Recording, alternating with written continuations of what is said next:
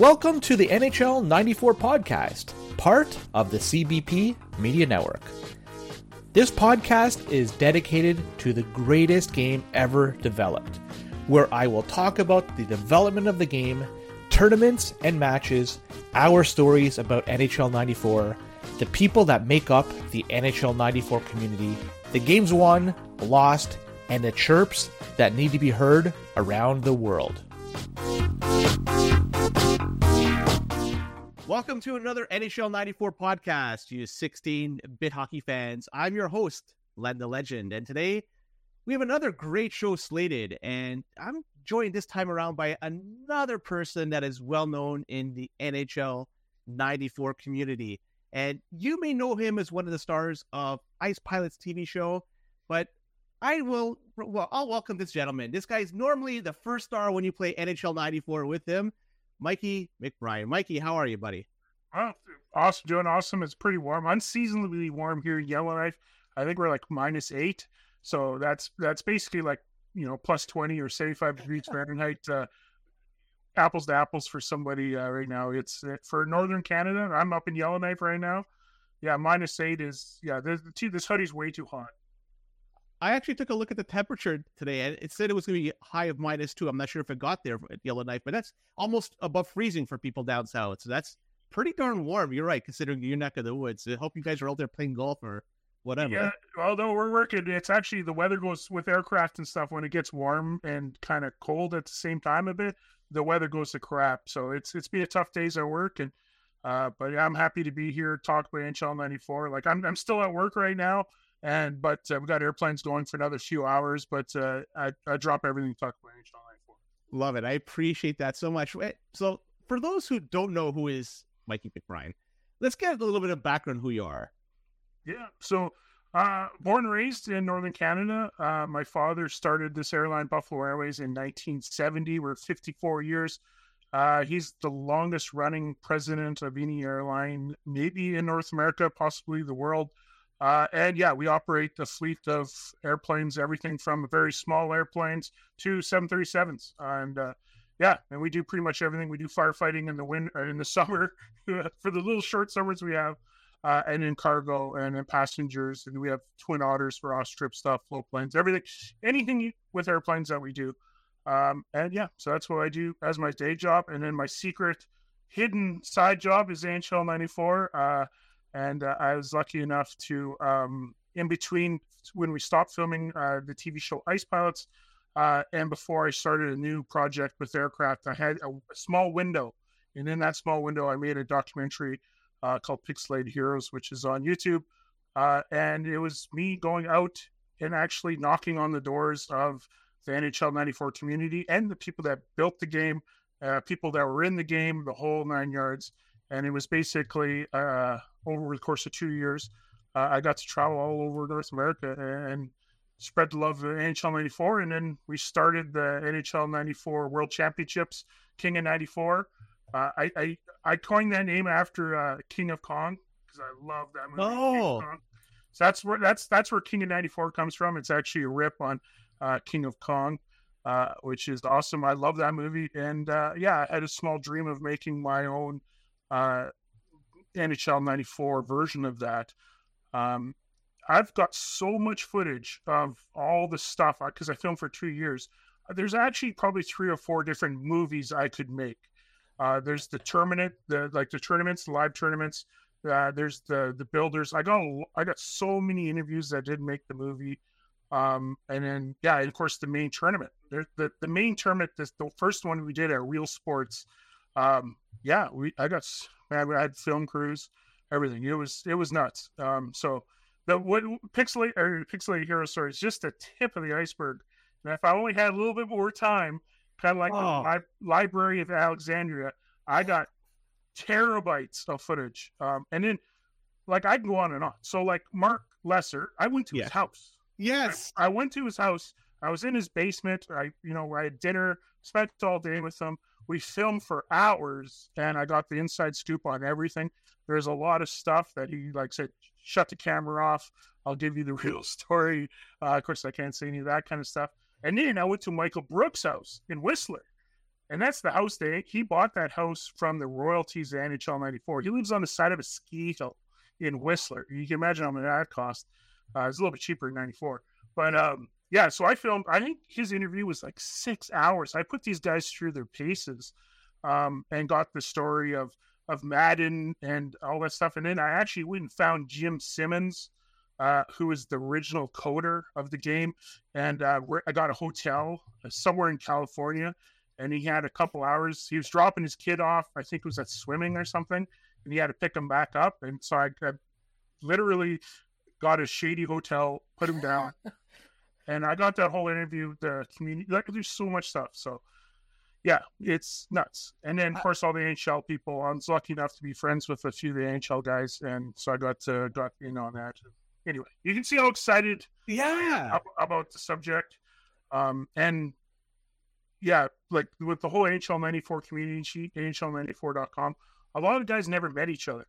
So they were online. So we started hosting live tournaments because I needed some footage. And but really, I used like we'd spend weeks and weeks and weeks organizing tournaments, and I would use like 20 seconds. Like that's typical TV.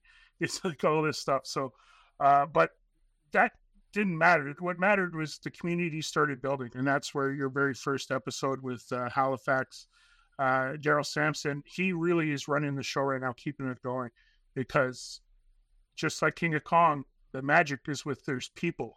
The people are the magic. The game is good, it's great, it's amazing, but it's the people that have grown up with it, stayed with it, and play with it, and that's what I think is the best. And I'm very fortunate to have got Daryl. I'm going to show it. Even Raph came on the last. Yeah, Raph. Yeah, so I'm very fortunate to have him come on.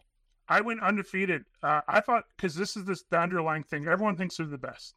Because before the internet, everyone lived on their own little island, right? You lived as far as your BMX bike can take you. Maybe a cousin would come in from another town and beat you or something like that. So I went undefeated for, I think it was like 11 years. And Raph was the first person to beat me, and he beat me bad. Like bad. He's the best, one of the best guys in the world, and I'm not. I'm not even the top 250. Like there's people that never played the game that could beat me. So I thought I was the best, and so that's the beautiful. That made me love the game even more. And then of course with the next guy you need is Angry J 93. Yes. I traveled all over. Like the ending credits of Pixelated Heroes is me and him at Ron Barr's house in San Francisco. Like me and Angry Jay playing and Ron Barr. Well, right behind you was commentating our game. Yeah, like, that's how crazy it was, so that's amazing. So Angry Jay, he knows that game is through and through. So I would love for you to actually set up a little quiz for him, because he has every player memorized. He knows lines. He knows everything. What is there, 380 people or 400 people in the game? If you gave two numbers, I bet you he can tell you what line it is. You could say 26 and 11. He'd go, well, that's Buffalo or whatever. I guarantee you. So if you get him on, you got to test him. You know, he's definitely on the list of people I'm going to be inviting. So, Angry Jay, if you're watching or listening to this, be ready for an invite, and hopefully you accepted it. And no, I have to find out. Like, I got to go dig deep into your past here. Mm-hmm. How did you come into NHL 94? Because I'd love to hear stories about how people came into the game, learned about the game, started playing it, and then really delved into it. I want to hear your story. Well, it all started really, Blades of Steel. I had Blades of Steel on the radio, NES. I was about 11 or 12 years old when the game came out, and so that was a really influential part of my life. I had the Sega CD version, and I had, of course, the standard vision. But I was a huge Patrick Waugh fan. Huge. They just won the Stanley Cup, 93. Last time a Canadian team's won the Stanley Cup, and it's been a long while. In fact, my coworker, Sandy McPherson, I can never forget his birthday because it's June 6, 93, the day Montreal won the Cup. And, or is it June 9th? Crap. June 6th or June 9th, internet will fix it. But anyway, that's his birthday. We'll edit this after. No? Yeah, no, let it go. But yeah, Sandy's birthday is the day the Montreal won the cup, and that's my coworker now, and I remember that day very well. So that game was the extension of the excitement I had of watching Patrick Roy and the boys win the Stanley Cup. So as it was the first time that you can actually be a real person, like Zelda and Mario, and these people aren't real people, but that's Roy. You're Patrick Roy. You're Jeremy Roenick. You're Eric Lindros. You are these people, and to me, NHL people were gods. And it's funny enough, they were all like 23. They look like they're 50. It's amazing. I go see NHL now, watch an NHL game, I'm like, this kid looks like he's 14. But back in the 90s, they look like Marty McSorley. I think looks younger now than he did in 90s. I gotta find out then. Pixelated Heroes, we'll be talking about this quite a bit. I have a lot of questions to do with this. What was one of the inspirations, or what inspired you to do it? Because this is a project you just don't come across and start doing it. You have to think about it. You have to plan it. What was your inspiration behind it? Well, we just finished Ice Pilots, which we filmed for 6 years. So that's 6 years, 73 one-hour episodes. It completely engulfed my life. You can watch it. It's streaming on Tubi right now for free. I think it's on Amazon. And depending where you are in the world, it's like on 2 a.m. with the 2,000 Flushes commercials. And Body Break. But yeah, it's, I love Body Break. I worked with Hal Johnson, John McCall before. But that's another story. But anyway, so that whole thing, so that it was, the show ended, and we finished the last episode, and me and Jeremy Watt, who helped me produce, he's a producer on Pixelated Heroes, we're sitting at the bar, Black Knight here in Yellowknife, and he's like, Mikey, what's next? What do you want to do? And I was like, fuck, man, I watched King of Kong probably 30, 40 times now. I've never played Donkey Kong on a arcade machine, but I love that whole thing. I was like, I'd love to figure out the story of NHL 94. I knew nothing. Like, I didn't know Mark Lesser. I just knew he was a name, Park Place Productions. I didn't know anything, right? So, he's like, hey, man, if you want to do it, I'll help you. And he actually did most of the filming. He was the one in the basement in Mark Lesser's basement with me. And he's the one you can hear in the background talking. So I went on, and I went to, and this is a perfect plug, NHL94.com, the one place you got to go. I set up an account, and I lurked. I probably lurked for about 6 months, learning. And what I did was I posted like a quiz, like there's like a 10 answer quiz, and I made it the most hardest NHL 94 questions I could get, like the iceberg. Like, I was right at the bottom. And that gave me a little bit of credibility, because they were like, who are you?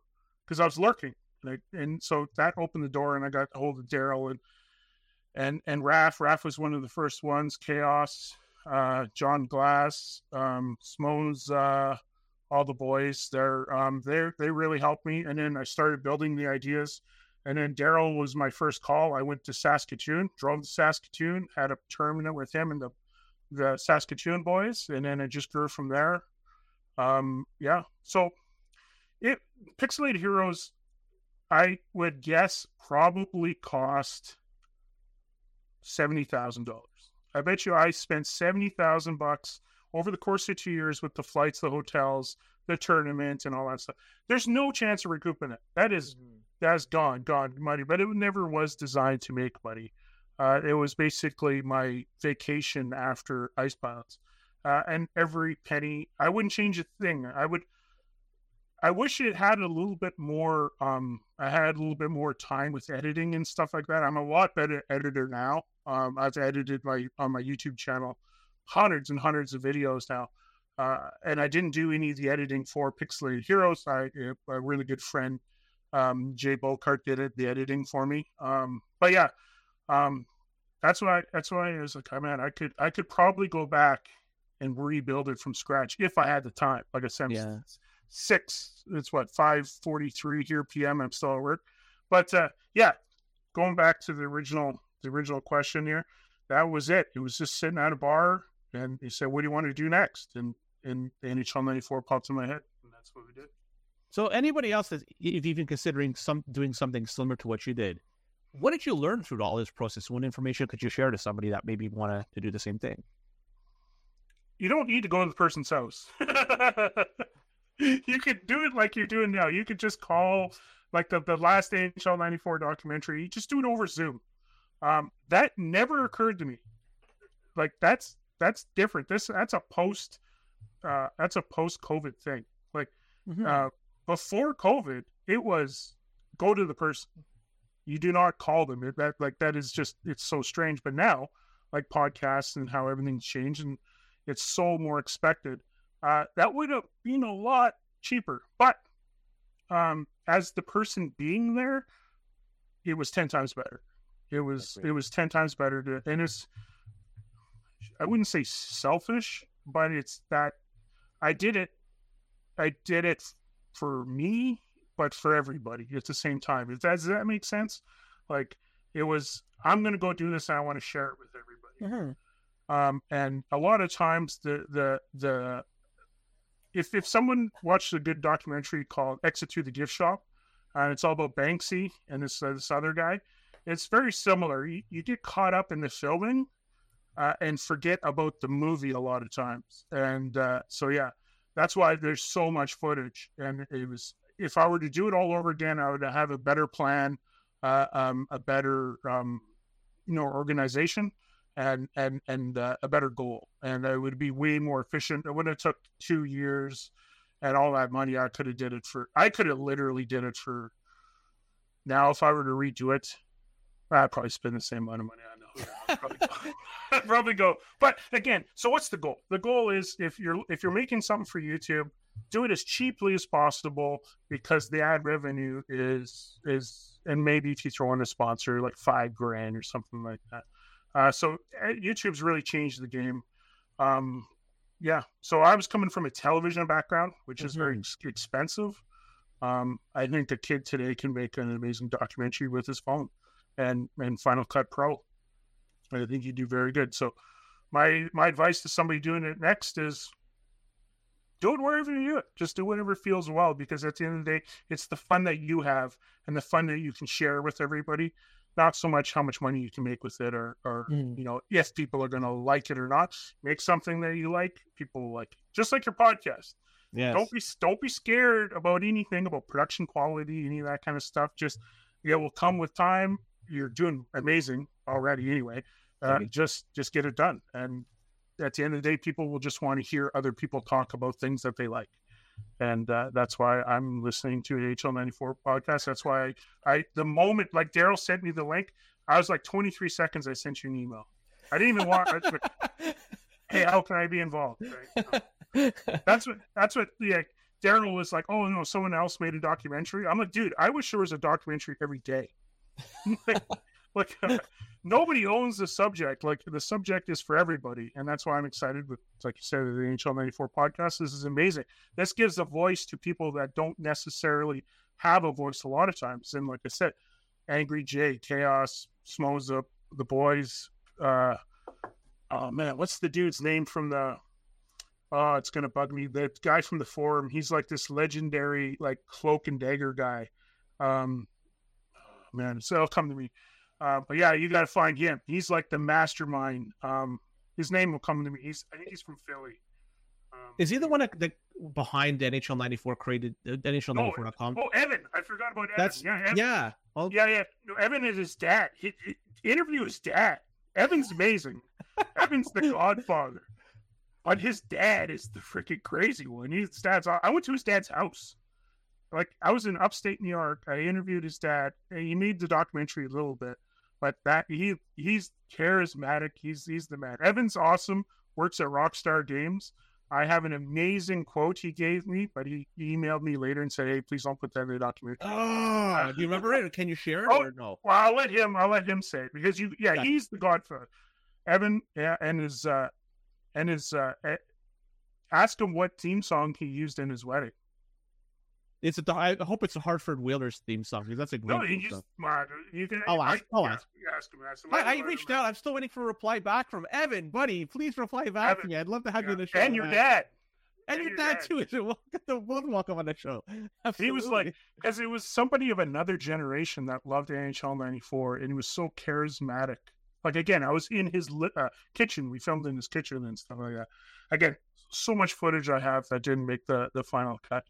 I have an NHL94.com, so he started that. He started it so long ago that you can actually get NHL94.com. Like that. But yeah, so the forums and everybody that gets it all going, all those guys, there's so much brilliance. There's so many talented people, and a lot of people are shy. But I think a podcast is a good format to let people, express and to share content, like the white bug and all these. There's all these awesome stories that most people don't know that are hidden. Or how do you add more teams? And like, how do you take, like, it's like what, 3 megabytes, which is like Taylor Swift MP3, if anyone even listens to MP3s anymore. But anyway, so like it's that one Taylor Swift song is the whole game, and that's all you have to work with for all the modders, and they do it every year. It's amazing. Yeah, no, and I'm going to try my best to make sure that all these voices are heard. We hear the stories, and yeah, I have a laundry list of people I want to bring on the show, but I don't want to gloss over Pixelated Heroes because I still. Oh, sorry, you have something. Clockwise is the guy's name. If you can get Clockwise on the show, he is an enigma, built-in enigma. He came to one King of 94 that I wasn't at. I never got to see him, but he really helped me in a lot of stuff too. So Clockwise, there's only rumors that he lived in Philly, West Philadelphia, born and raised, I guess. Modding games is what he did most of his days. I added his name to the list. Thanks for the suggestion. Yeah. No, but the Pixelated here, I still wanted to talk a little bit more about that. So it sounds like to me, this was a labor of love, and that's essentially what this podcast is as well. And when that's what we're doing, and it's something we cherish, something we enjoy doing. It doesn't feel like it's a job. It's just, we're just having fun doing it. But you said lots and lots of footage that has not made the final cut. When are we going to see the director's cut? When are we going to see part 2? We got to make this a trilogy or something along these lines. We got to do something. There is enough footage that it could be a series because it is shot chronologically. It is shot in a way that I discovered the game through shooting it. So it actually could be a series. And it's all high quality footage too. Like, I shot with real cameras. I had sound engineers on a lot of the shoots, which you don't even need that now. The iPhone is amazing. But yeah, so it could really be a series. What would be holding it back would be I would need an editor, because I love editing. If you check out my YouTube channel, I love making videos, and editing to me is the funnest part of it. But just the sheer amount of time, if there was an NHL 94 editor out there, I think I have 2 terabytes of footage backed up. So it's like 4.5 terabytes of my backups, and it's all raw. What does that equate to in terms of time? Is that hours? I mean, geez. Well, each event would probably be an hour minimum, each segment, and I probably did 50 segments, so probably 150 hours, maybe more. That's a significant amount of maybe more. I'm thinking, well, just the King of 94 in Toronto, number 1, I probably have 8 or 9 hours just of that. And then each of the tournaments, we did 2 tournaments in Saskatoon that I filmed. I did a tournament in Hartford that I filmed. Yeah, there's quite a bit. And then all the interviews, the gym. There's a Madden documentary. I have a Madden documentary of footage. Without even mentioning NHL 94, I went down the Madden rabbit hole. I noticed the one thing that everyone says, which is funny. Okay, a little bit of a disclaimer. The thing with NHL 94 is everybody interviewed had their own kind of version of the story, and everybody that was physically there in the development, it was basically the same story, but they all have their own kind of views. So a disclaimer is, I'm only remembering what I remember from the interviews. But the one thing everyone was like, oh, the engine, the engine in 95 was so bad. Yes. And, the engine, it's all the same game. Madden, NHL 94, NHL, PA 93, NHL hockey, Madden. It was all the same engine. It was all the same game. Like it's the decision tree and everything.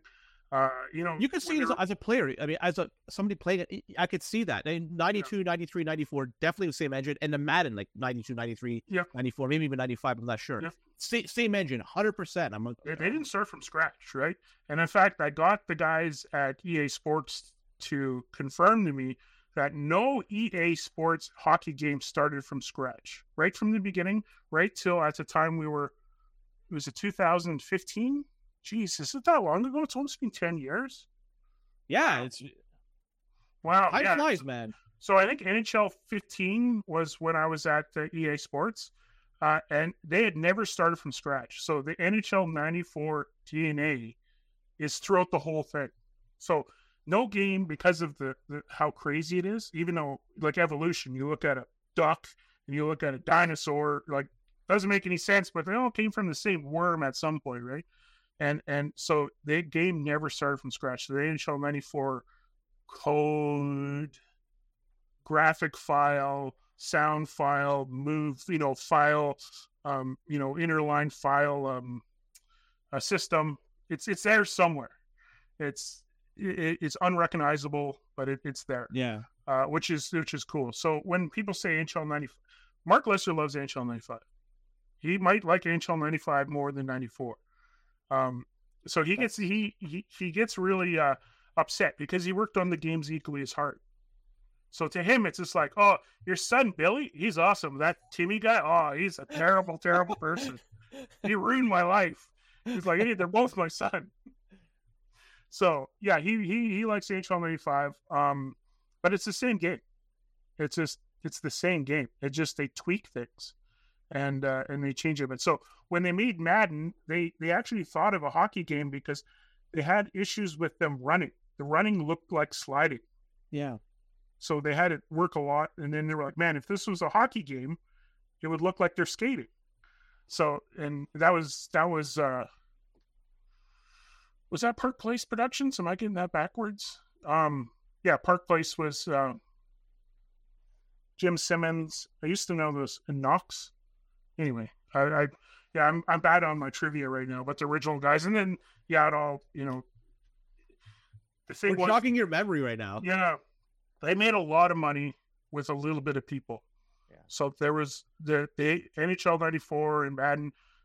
There weren't big money. Like they didn't think it was big money, but because of sales and because of the rotation of being able to make the same game over and over again, they were able to produce 5 games for one. So, and there was not that many people. Like there's the Mark Lesser in the barn. That's real. He was in the barn. His buddy did the art down the street. Maybe not down the street, but in the same area.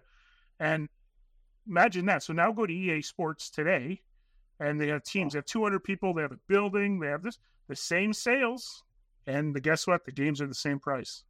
It's still a $60 game, but it was a $60 game in 94. And NHL 94 was the only year it's outsold Madden. Look at the sales numbers. They were making a lot of money.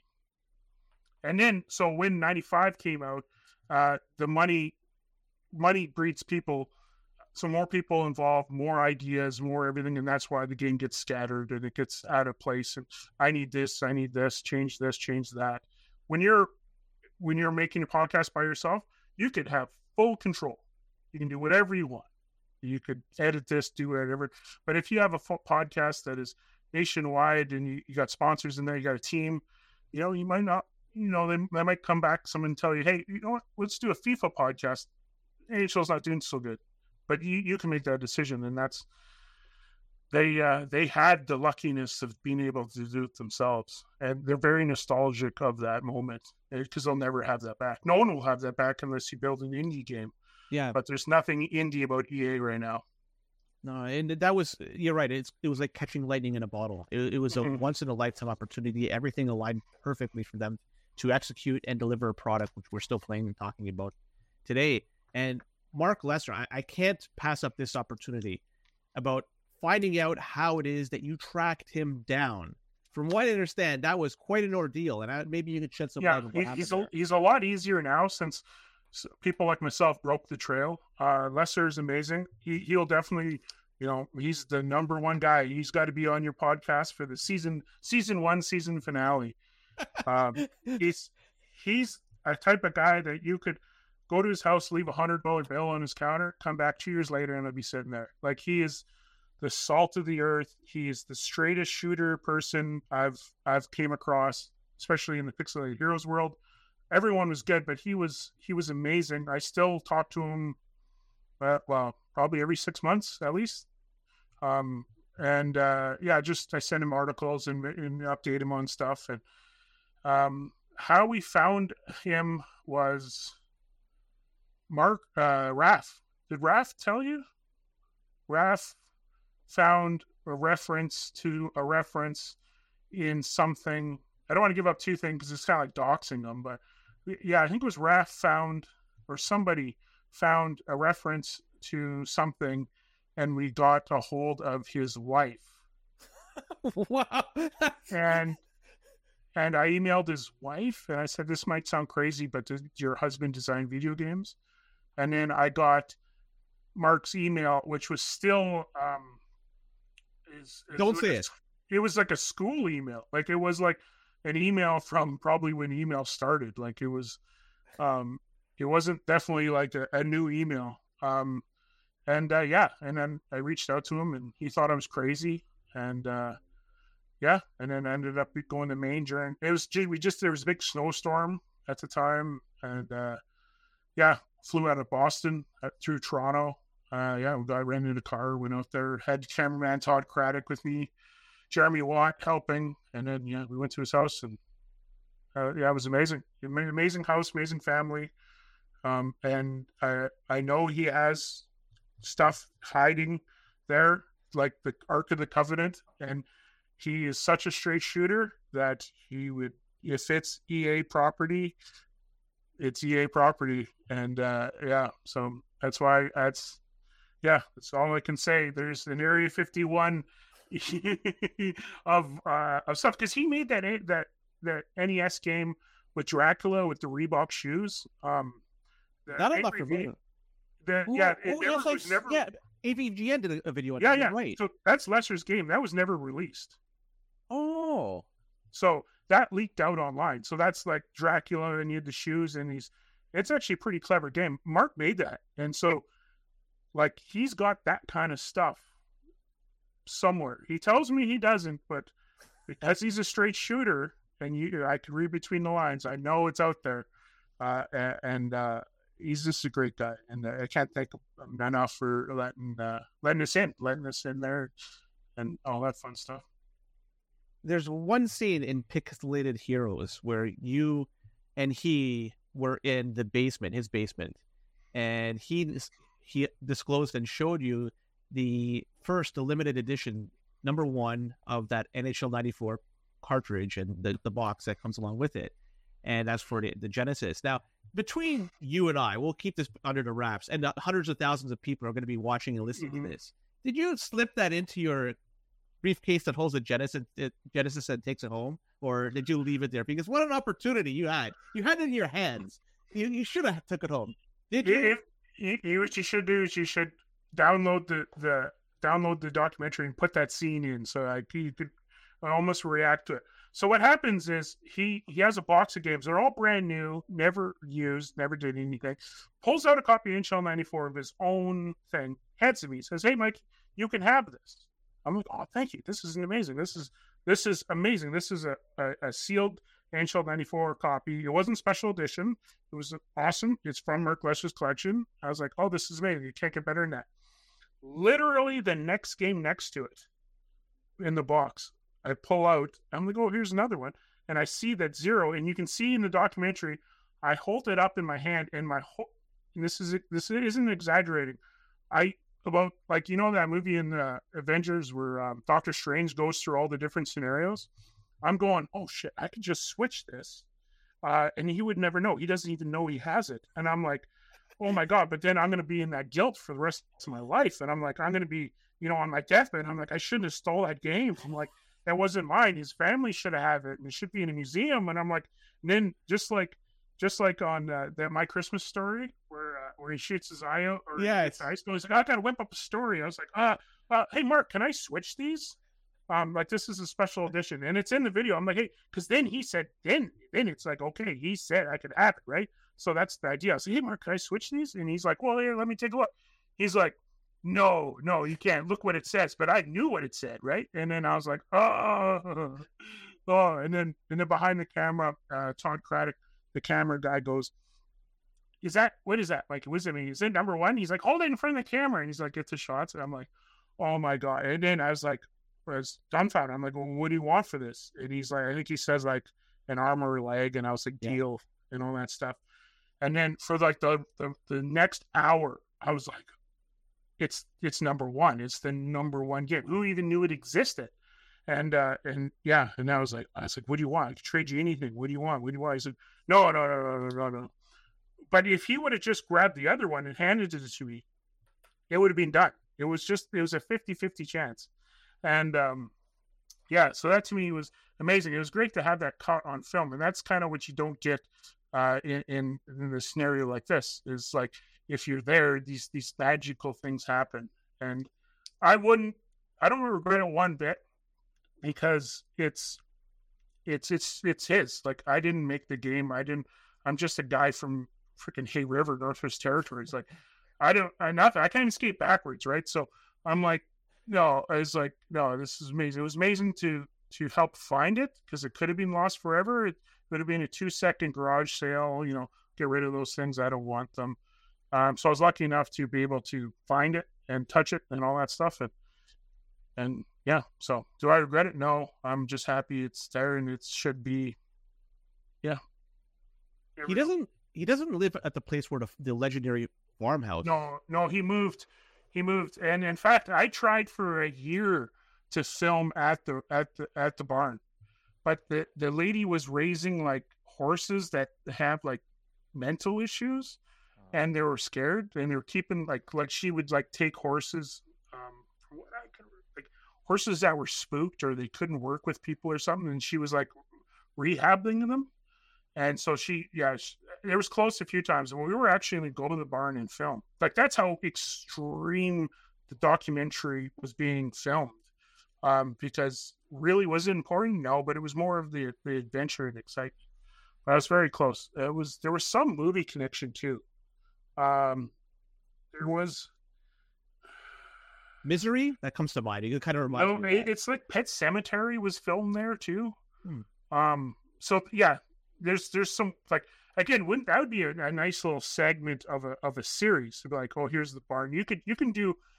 I could literally do a half an hour on the barn, like the story and the leaks and the heat, and people from EA would show up and be like, what the frick is this? Like Michael Brooks said, I'm paying you $1 million and you're living like this, like.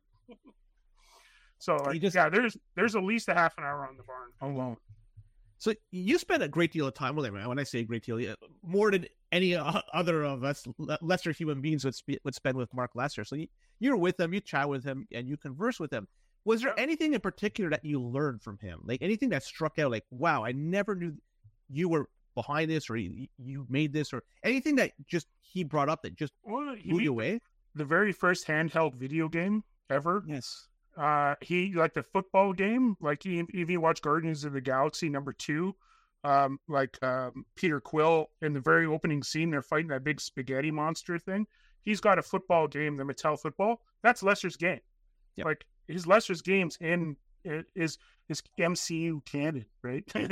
But so there's all those connections, like the NES games and that kind of stuff.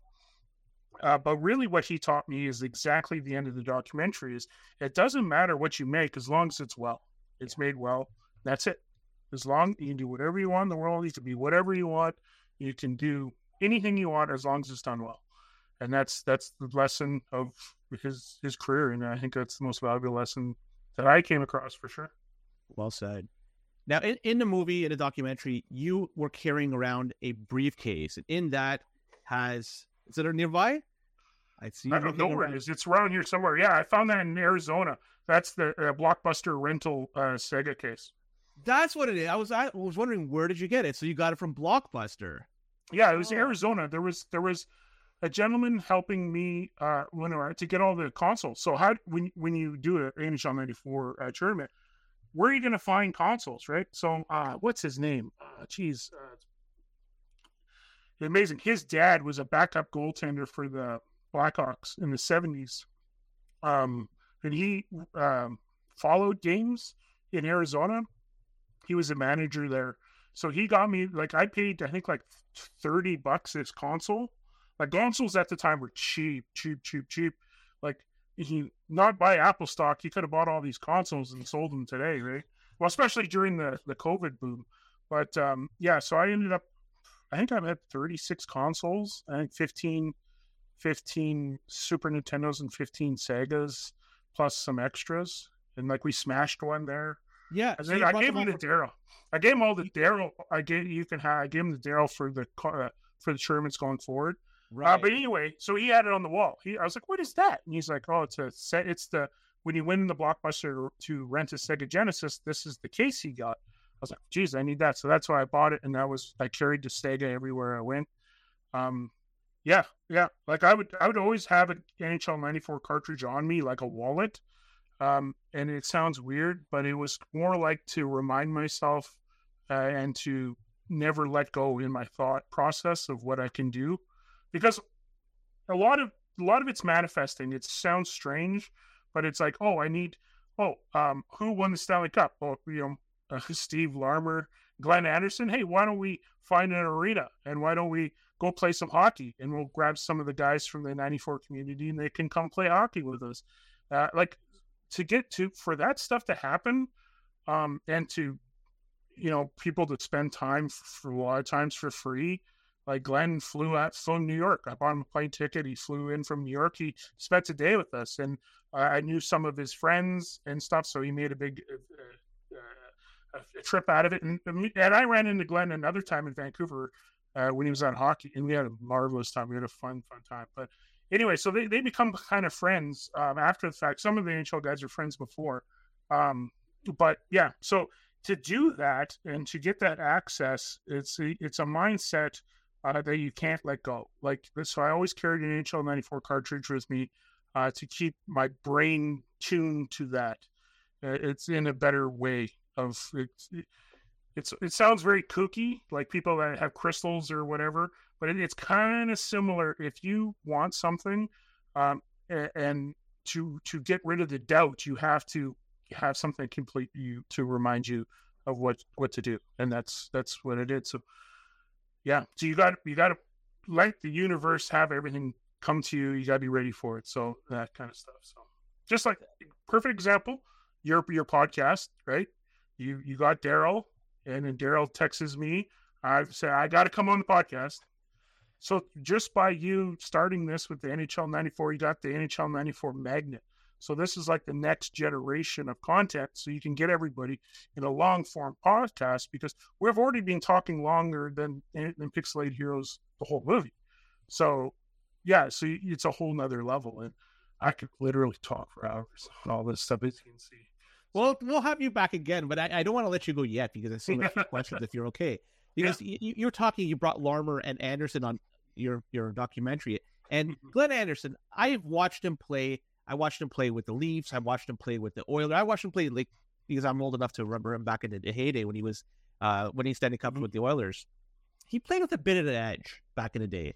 And I would just want to know, did he play NHL 94 the same way? Did he play with the same type of edge? I'd love to know if that carries on from real life game to the digital version. It was Steve Smith that scored on himself, right? He hit Grant Fuhr's. Did you notice in the game, he's playing Steve Smith, and Steve Smith scores on himself in the game. Yeah, he mentioned it. He talked about it. He mentions it, and then he does it with him. Okay, I didn't notice that. That's an Easter egg on an Easter egg. Like there's so many Easter eggs in Pixelated Heroes. Like, and not be like I'm not even getting any ad revenue on Pixelated Heroes at all, not even 1 cent, because the Zambonis, who are an amazing band that really helped me out, because I use so many Zamboni songs, Zambonis are getting 100% of all the ad revenue for Pixelated Heroes.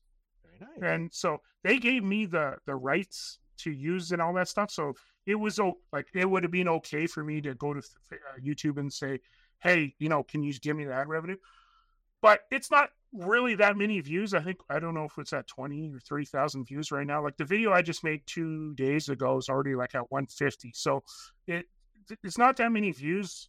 And so it's a little bit of money, but I'd rather give it to the Zambonis, because I think I gave them like a couple $100 for gas or something to come and perform at a concert in Hartford, of all places.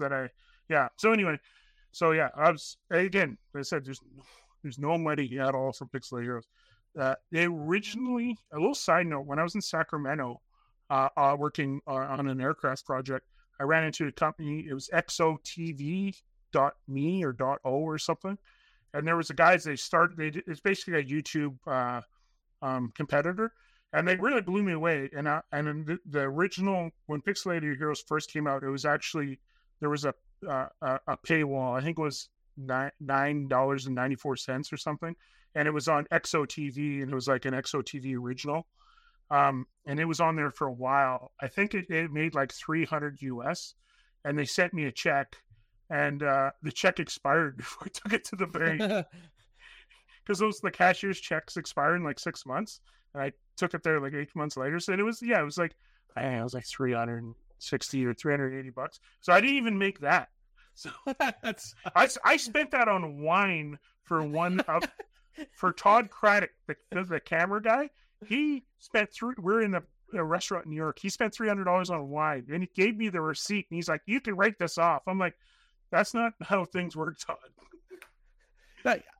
One part of the documentary made me laugh, and when you met Cliff Ronning, now just before you met him, Cliff's you awesome. put he was pretty funny, but you put some tape on the back of your jersey and number 7, and it started peeling off as you're talking to him. What made you come up with the idea of just doing this in the fly and making it ad lib jersey? Well, it was like fun.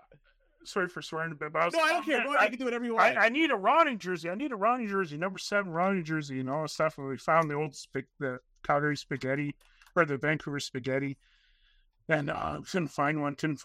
And then so I was like, I'll just make one. I'll put some tape on it. It'll look really cool. Originally, it was like, it's gonna look cool, like kind of retro, and then it just became a joke. And yeah, it was a great part. There's a really cool that shoot.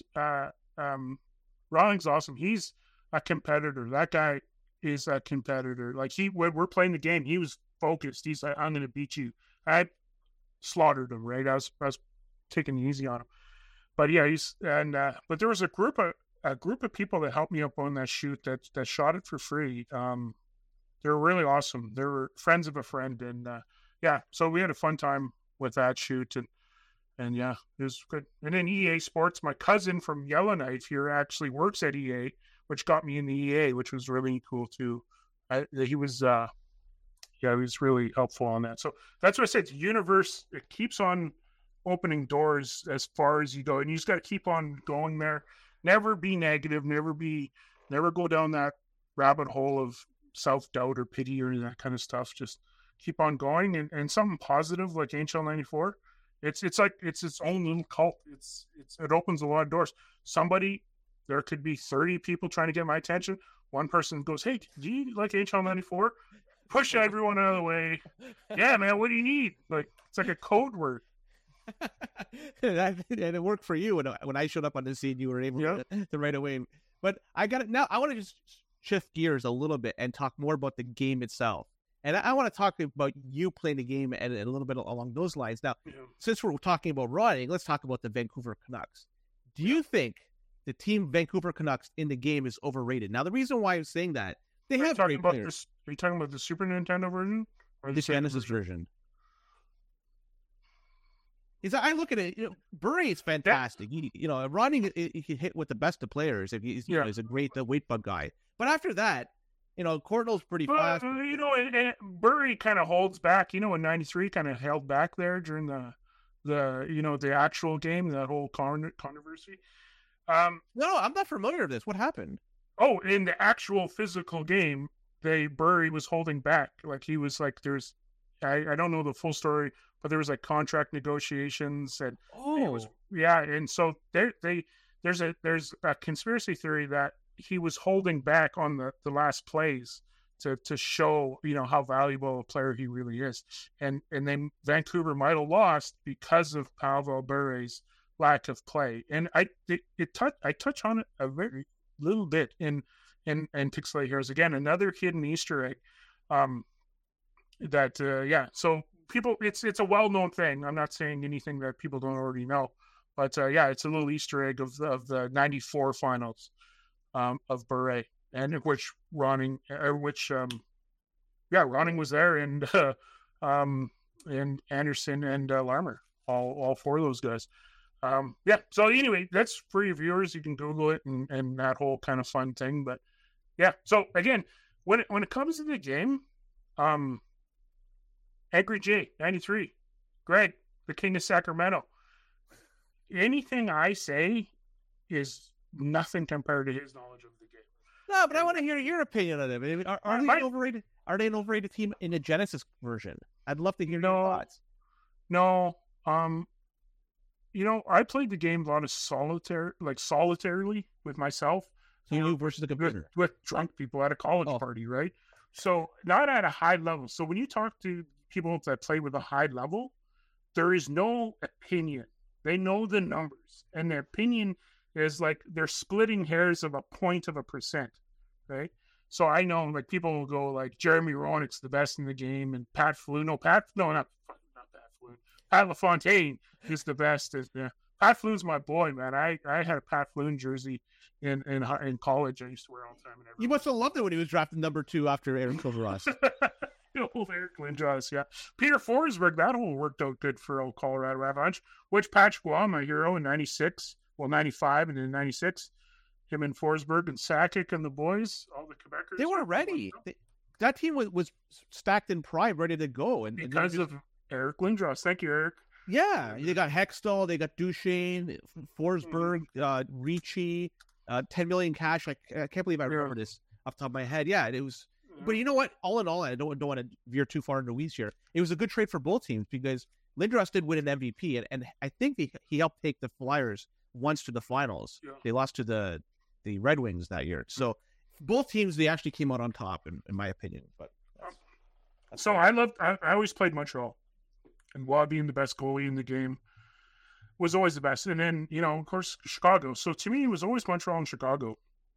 I didn't hang out too much in the West, so, but Ottawa was terrible. The Ducks were terrible, and you'd play. I got the world record for NHL in goals. Did it make this? No, it didn't even make Pixelate Heroes, I don't think. But I actually competed, and I got the PAL version. You do All-Star West versus Anaheim, I think, and you get the most goals, and then you put on Twin Galaxies again, going back to King of Kong. And I actually made it in the Guinness Book of World Records in 2014. Was using the PAL version an advantage because of 50 hertz? No, it is an advantage because no one was submitting scores. I was the only one submitting scores.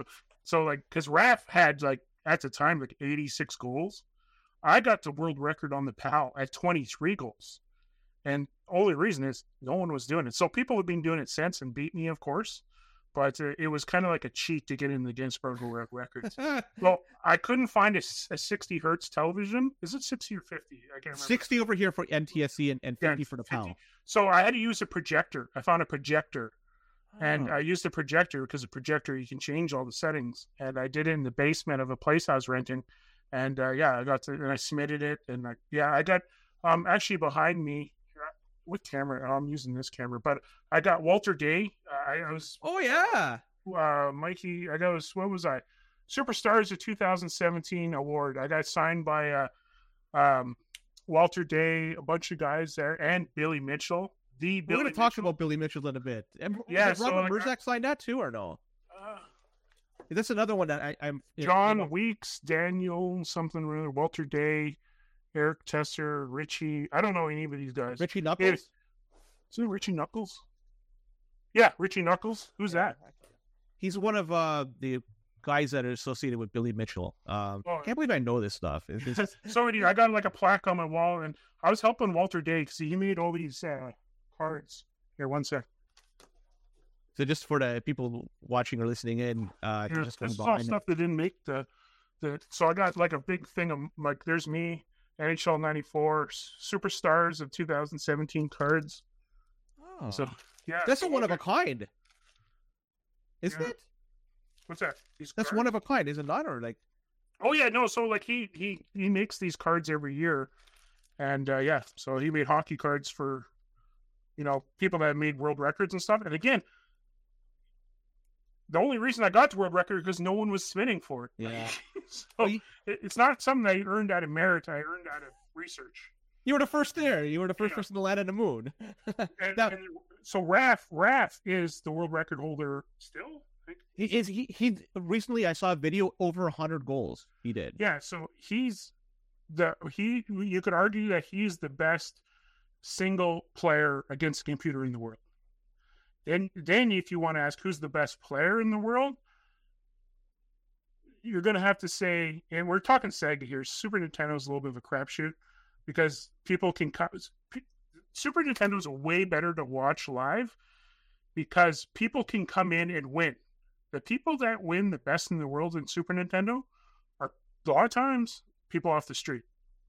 And they're not part of the HL94 community. You know who's going to win in Sega? Angry J 93. He went on the last King of 94. I think he lost one game. So when somebody's so dominant, he's the best in the world. King Raph has beat him in the tournament in the finals at least. Oh yeah, early on. Yeah, early on. Yeah. Well, I don't take anything away from King Raph. He's amazing. He's the nicest guy. I think he looks like Mario Lemieux, but nobody ever says that. I think he could pass off as a Mario Lemieux. And he was really helpful, amazing thing. But he has to beat Angry J. If he comes in, if Raph comes into a King of 94 tournament and Angry J's not there, and he beats everybody undefeated, in my opinion, he has to beat Raph to be the best. So he's your. Raph has to beat AJ to be the best. So yeah, Angry J's on your Mount Rushmore for sure. So you can see I'm like a promoter, right? I was like, we got Money Mayweather here, Angry J. He's undefeated coming in, and Raph could be Jake Paul. Who knows? We're gonna see. No, he's too much for that. But what I'm saying is that is the final in my book. I was always joking around of doing a Yellowknife All-Star, like take the 6 best guys, bring them to Yellowknife, put them in a room, and just let them, stream it and then stuff. We've always been kind of joking about that, but yeah, so maybe one day. Now, it's getting close to an hour, and I don't want to take up too much of your time. I'm very appreciative you came on the show to talk about NHL 94. I'm going to throw to you a few rapid-fire questions, yeah. And we'll see what the answers are for these. So, number one, I'm going to come right away with auto goalie or manual goalie. Which one do you prefer? I'm an auto goalie because I didn't know about manual goalie, and that puts me way behind these guys. If you're not playing manual goalie, you're not going to win. You have to play manual goalie. You have to be good at it. You have to stop when this podcast is done. Play manual goalie over and over again if you want to even have a chance of winning. I am an auto goalie guy, and that's why I suck. Genesis or SNES? Sega. Oh, wait, Sega. So one thing I want to touch, Armory Wong, who did the designing for Super Nintendo, he's in the documentary. Canadian. Super Nintendo is Canadian. It was designed in Burnaby, BC. Surrey, Burnaby, where they were in Canada. I think it was Burnaby. Canadian made. It is not the same as NHL 94. It was a completely separate team. Armory, I can give you his contact information. He'd be great to be on the thing because he is the Super Nintendo. Completely different game. Sega's better, in my opinion, but Super Nintendo is better to watch live because it is way more unpredictable. Do you prefer playing the 2v2 ROM or the regular just 5 Regular. goalie? Regular. I'm not a 2v2 person. That is a 95 thing. But anyway, no, people love it. I'm old school. I like 5-on-5. If you had to play with one team, would you prefer to play Winnipeg or Dallas? Jets, man, for sure. I 96. I went to the 6th last game the Jets ever played. Yeah. No, I love the Jets. So, Timu. What's your preference? Oh, sorry. Go ahead. I said Timu Solani. He scored 70 goals in I think it was his rookie year, something like that. He came out of nowhere. But anyways, what's your preference for the guy at center? Speed, lightweight, or a good shot? Always the best player. Whoever's the best player in the team is center. I don't really edit I play like an Angry Bird style where it's just a game. I get the game quick as much as possible. I don't sit there and edit the lines and all that stuff. I just like when I sit down and play the game, I play the game, and I'm more about how many games I can play. So yeah, and I know Daryl touched that a bit on the documentary or on your podcast here about how to some people want to edit lines. You got to get the games moving. So I'm all about getting in the game and playing. So auto goalie, auto lines, offsides off. Yes, agreed. Get the game moving, have fun, turn your brain off, and then go back in time. Have you ever witnessed any fist fights or participated in any fist fights with respect to the game? Yeah. Well, there was a part that I had. Here's a funny story, and Daryl knows this more than I do. There was a guy that was playing Daryl in the first King of 94 in Toronto, and he got really inebriated, and he was drunk and being crazy. Perfect television. He messaged his sister, told me that day I was not allowed to use any footage of him. And then he messaged me like 3 or 4 days later. He's like, hey, if you use any footage of me, there's going to be a problem. And I was like, yeah, so that was kind of that. To me, it wasn't that bad. Daryl loved it. Daryl's super upset he didn't use it because it was very comical. But everybody in the 94 community has been amazing. Yeah, no, it's not even close. Not even close. Biggest wager you ever seen on a match? Well, I think on the first one, I think was $1,300. I think on, yeah. So what we did on going back to the King of 94 one, 100% of the prize or the people that were bringing in money, admission went to first, second, third. Mm-hmm. So I think the first one was $1,094. But how about like side bets? People placing bets on the side. Have you ever seen it costs so much money for people to go to these tournaments. I think like they were waging coupons because they spent all their money. So there's not big money. There's not big money, and that's what I like about NHL 94, the community too. It's all walks of life. Yeah. You got some guys that buy suites at the hotel and they open it for everybody to play. And then you got guys, some of the best players showing up on a bus, and they spent everything they had and they took time off work when they shouldn't have. And I hear all the stories where they're just doing their best to make their ends meet, and they're there at the tournament. So that's the best thing about it is it's pretty much the whole walk of life. Are you a Billy Mitchell guy or a Steve Wiebe guy? That is probably the hardest question I've heard in 2024. I'm a Wiebe guy, but I sure love rooting for Billy Mitchell.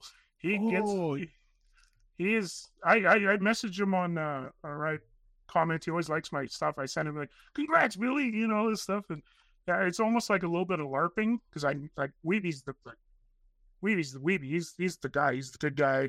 And all that stuff, and he got screwed out of everything. And if you haven't seen King of Kong, go watch King of Kong multiple times. But Billy Mitchell's just so damn fun.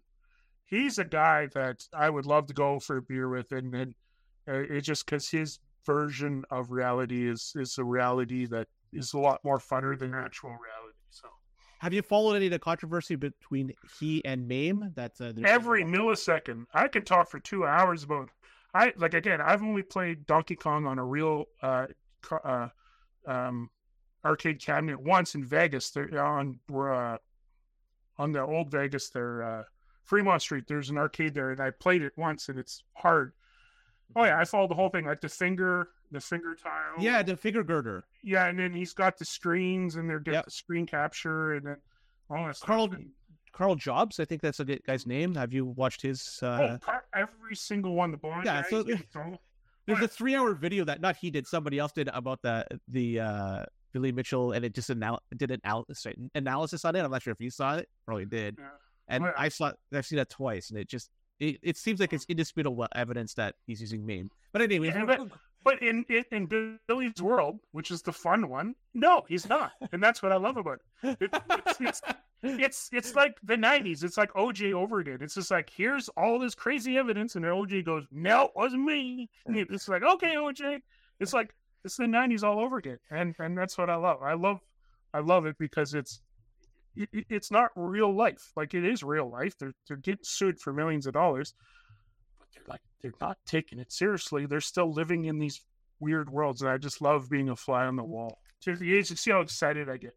Billy Mitchell's the man, and when people take it too seriously, I think it's even funnier. Billy Mitchell's a crook and everything. It's like, it's freaking Donkey Kong. It's Donkey Kong. Like, Todd Rogers is another one to follow, and he's a oh yeah, with Dragster. Yeah. Yes. Yeah. And it's not like Walter Day. So when I worked with him on the cards and stuff, I'm like, yeah, well, you're the godfather. You're the Evan of that whole regime, the Twin Galaxies and stuff. But yeah. Anyway, there's at least 2 episodes of just Twin Galaxy stuff in the Pixelated Heroes TV series. Oh, I want to see that. So I guess I'll ask you one last question before I wrap things up. If there's anything you could change to do with NHL 94, fighting, 100%. I'm with you 100%. And that's why I think there is a ROM somewhere. I could probably give you GPS coordinates of where that ROM is. I could have people there within minutes. As I'm kidding. I'll make a few calls. We'll take care of this. Guido and Vito will be there within. So if you study how NHL 94 was made from a physical standpoint, Mac computer, a Sega probe, a Sprobe they called it. So I don't know if you know the story about how EA reverse engineered the Sega. No. So EA, because like if you look at the NHL 94 cartridge, it's not a standard Sega cartridge, Right. Sega cartridge. The reason why it looks like this is because EA didn't want to pay for the licensing for the cartridge. So it is official Sega now. Like, this is official Sega. But the original design was, no, I'm not going to pay Sega's licensing fee. I'm going to make my own game. How do you make a game on the Sega? Well, you need the Sega development kit, right? You don't get the Sega development kit. What you do? Well, you get a clean room. You take a Sega Genesis. You take it apart, and then there's a line in the room, and you have your other machine, and you build a machine to work on the Sega, and it's called the Sprobe. There's the other different words. I got it saved on eBay just in case one ever pops up, and that hooks up to a Mac computer, and you make the game, and it burns it onto a ROM. FedEx, lesser used FedEx. You put the ROM in the FedEx envelope. You send it down to California. They would test the game. They'd send it to the testers and all that stuff, and then they would destroy it or whatever, and they'd write notes, and they would send it back, and he would do it, burn a ROM, put it in the FedEx envelope. And he said the FedEx guy was like basically a family member because he was there every day. So how many of those ROMs that have fighting in them were burnt?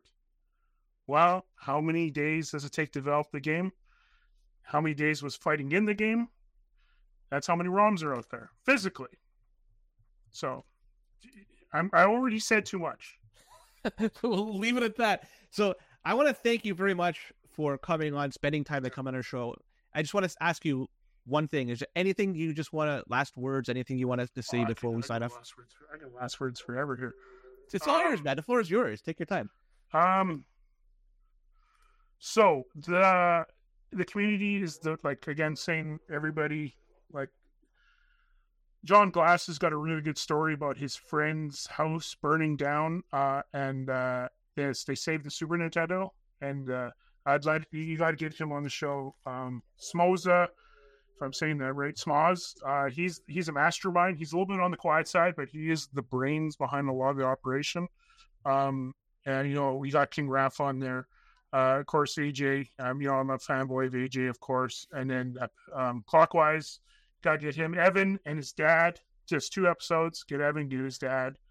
And then like I could help you with all that stuff. Get some, Theo Fleury. Theo was great. Theo came right to the hangar, and so he's got some really good. He's one of the rare NHL '94 players. I was in the game. I played the game, which is actually kind of rare, because there were, these guys are 20, in their late 20s. That they were really 50 if you look at them. They weren't playing video games like the kids today, right? So, but he talked about when he first got his paycheck, he bought all the NES games that he could find, and so like he enjoyed playing. He just apparently sucked in hockey games. Theo's a very, very awesome guy. I know he's very controversial in the last little bit. COVID really changed a lot of things and changed the world and stuff. So I know he gets a lot of negative press, but I spent a lot of time with Theo. He's a really good person down. Don't let the political stuff ruin that. He'd be a great person to talk to. I can really help you out with getting that content, because to me, I think long form content is amazing. You can get all the information. It would actually be fun to actually sit down and actually watch Pixelated Heroes as a reaction, and so I can pause it, because it would really jog my memory and go, oh, you know what that is? This is a 10-minute story about that, which is maybe even more interesting than what was on the show. If there's anybody watching that could edit in a more of a factory type way, like a factory editor, I'd be interested in sharing the files to build a series, which would be really nice, especially now it's coming up 10 years. That's 10 years ago. Yeah. What happened, eh? Time flies. But it's the people, the NHL 94 people. There's the guys in Saskatchewan. There's a really good story. There's a group of guys. There's 2 brothers and another guy. 90s Jacket is the guy. So they have a jacket, like it's like a jacket they got from the Salvation Army. And whoever was the NHL 9, and they play Super Nintendo. Whoever was the champ got to wear the jacket. It's like a belt. Yeah, exactly. So they're in Saskatoon, and they play within themselves outside of the community. And so whoever is wearing the jacket, is the best within the friend group. And to get all 3 of those guys talking at the same time, it would be amazing. Daryl can help you with that. I wish all the names are all flooding back. Blake J. Harris, he wrote the book Console Wars. He's in the movie, or he's in Pixelated Heroes very briefly. He loves NHL 94. He's a great one to talk to. Puck Junk on Twitter. He did the article for Sports Illustrated. He's the reason I'm actually in Sports Illustrated, for a person that can't skate backwards, which is quite the accomplishment. I'm out there with my orange chair skating around. So Puck Junk there on Twitter, he's like, there's so many people you can talk to. It's like if someone ever says NHL 94 podcast, whether you run out in 2 days, no, there's the extended NHL 94 universe is a lot bigger than people give it credit for, and it goes, oh man, I wish my buddy there in LA who did you got Ron Barr. You can get Ron Barr, the voice of NHL 94. That'd be an awesome get. So here's a side thing for people that are still watching. I'm sitting there, Angry Dre beats me on there. I'm wearing my Marty McSorley. We were supposed to go. Marty McSorley was always my favorite because he was the bad guy. I love the bad guys. Montreal Canadiens my favorite. Who's the bad guy? McSorley. I loved him. I'm in a bar with Caden, my one buddy who helps me film, who walks right by me, Marty McSorley. And I fangirl. I couldn't breathe. Caden didn't even know who he was. And I'm like, oh my God. And I was like, I go up to him, and there's a really good documentary called Boys on the Bus, shot from, if you haven't seen Boys on the Bus, stop what you're doing right now, watch it. It's all about the 1987 Edmonton Oilers. And Michael Boland, who helped me shoot the King of 94 #1, was actually the guy on the ice with the Oilers filming this documentary. Anyway, and there's a story, Marty McSorley in there. He's on the farm with his dad, and the dog comes out of the bush and it's being chased by coyotes. Jumps on the farm tractor, hiding. His dad grabbed the dog, threw him back at the coyotes, and says, "No, this is your fight." And that was like a life lesson, like don't run away from your things. So when I first seen McSorley, I was like, "Oh, remember when your dad threw your dog at a bunch of coyotes?" And that's all I could get out. And he looked at me, he's like, "What?" I'm like, "Oh, the movie where your dad threw your dog into coyotes." And he had no clue what I was talking. He's like, "Okay, man, see you later." But, and this is where the TV stuff comes in. He was with some of the Calgary Stampeders, the CFL guys, and a couple of them were Icepots fans. So I was sitting there like lurking at the bar, and they're like, "Oh my God, hey Mikey, come over here. I need a picture with you. I need a picture." So I'm picture with them, and they're like, "Oh, it's good to see you about the show, blah blah." McSorley sitting there is like, "Oh no, this freaking guy." So they're like, "Oh, come sit down." So I like sat down right next to McSorley, and the Snapchat the next day, I was wearing McSorley's Stanley Cup ring. It was a big party. It was amazing. Had a great time that night. So anyway, when I was in California, I was supposed to go film with them. I had some really good footage of him in '93 when they were doing some hockey promo stuff, and yeah, all that stuff. The timing didn't work out, which sucked. It broke my heart, but at least I had that moment. So that was the whole thing with when I was down there by San Francisco, and then of course AJ's from Sacramento, so he came up and we filmed that. It was awesome.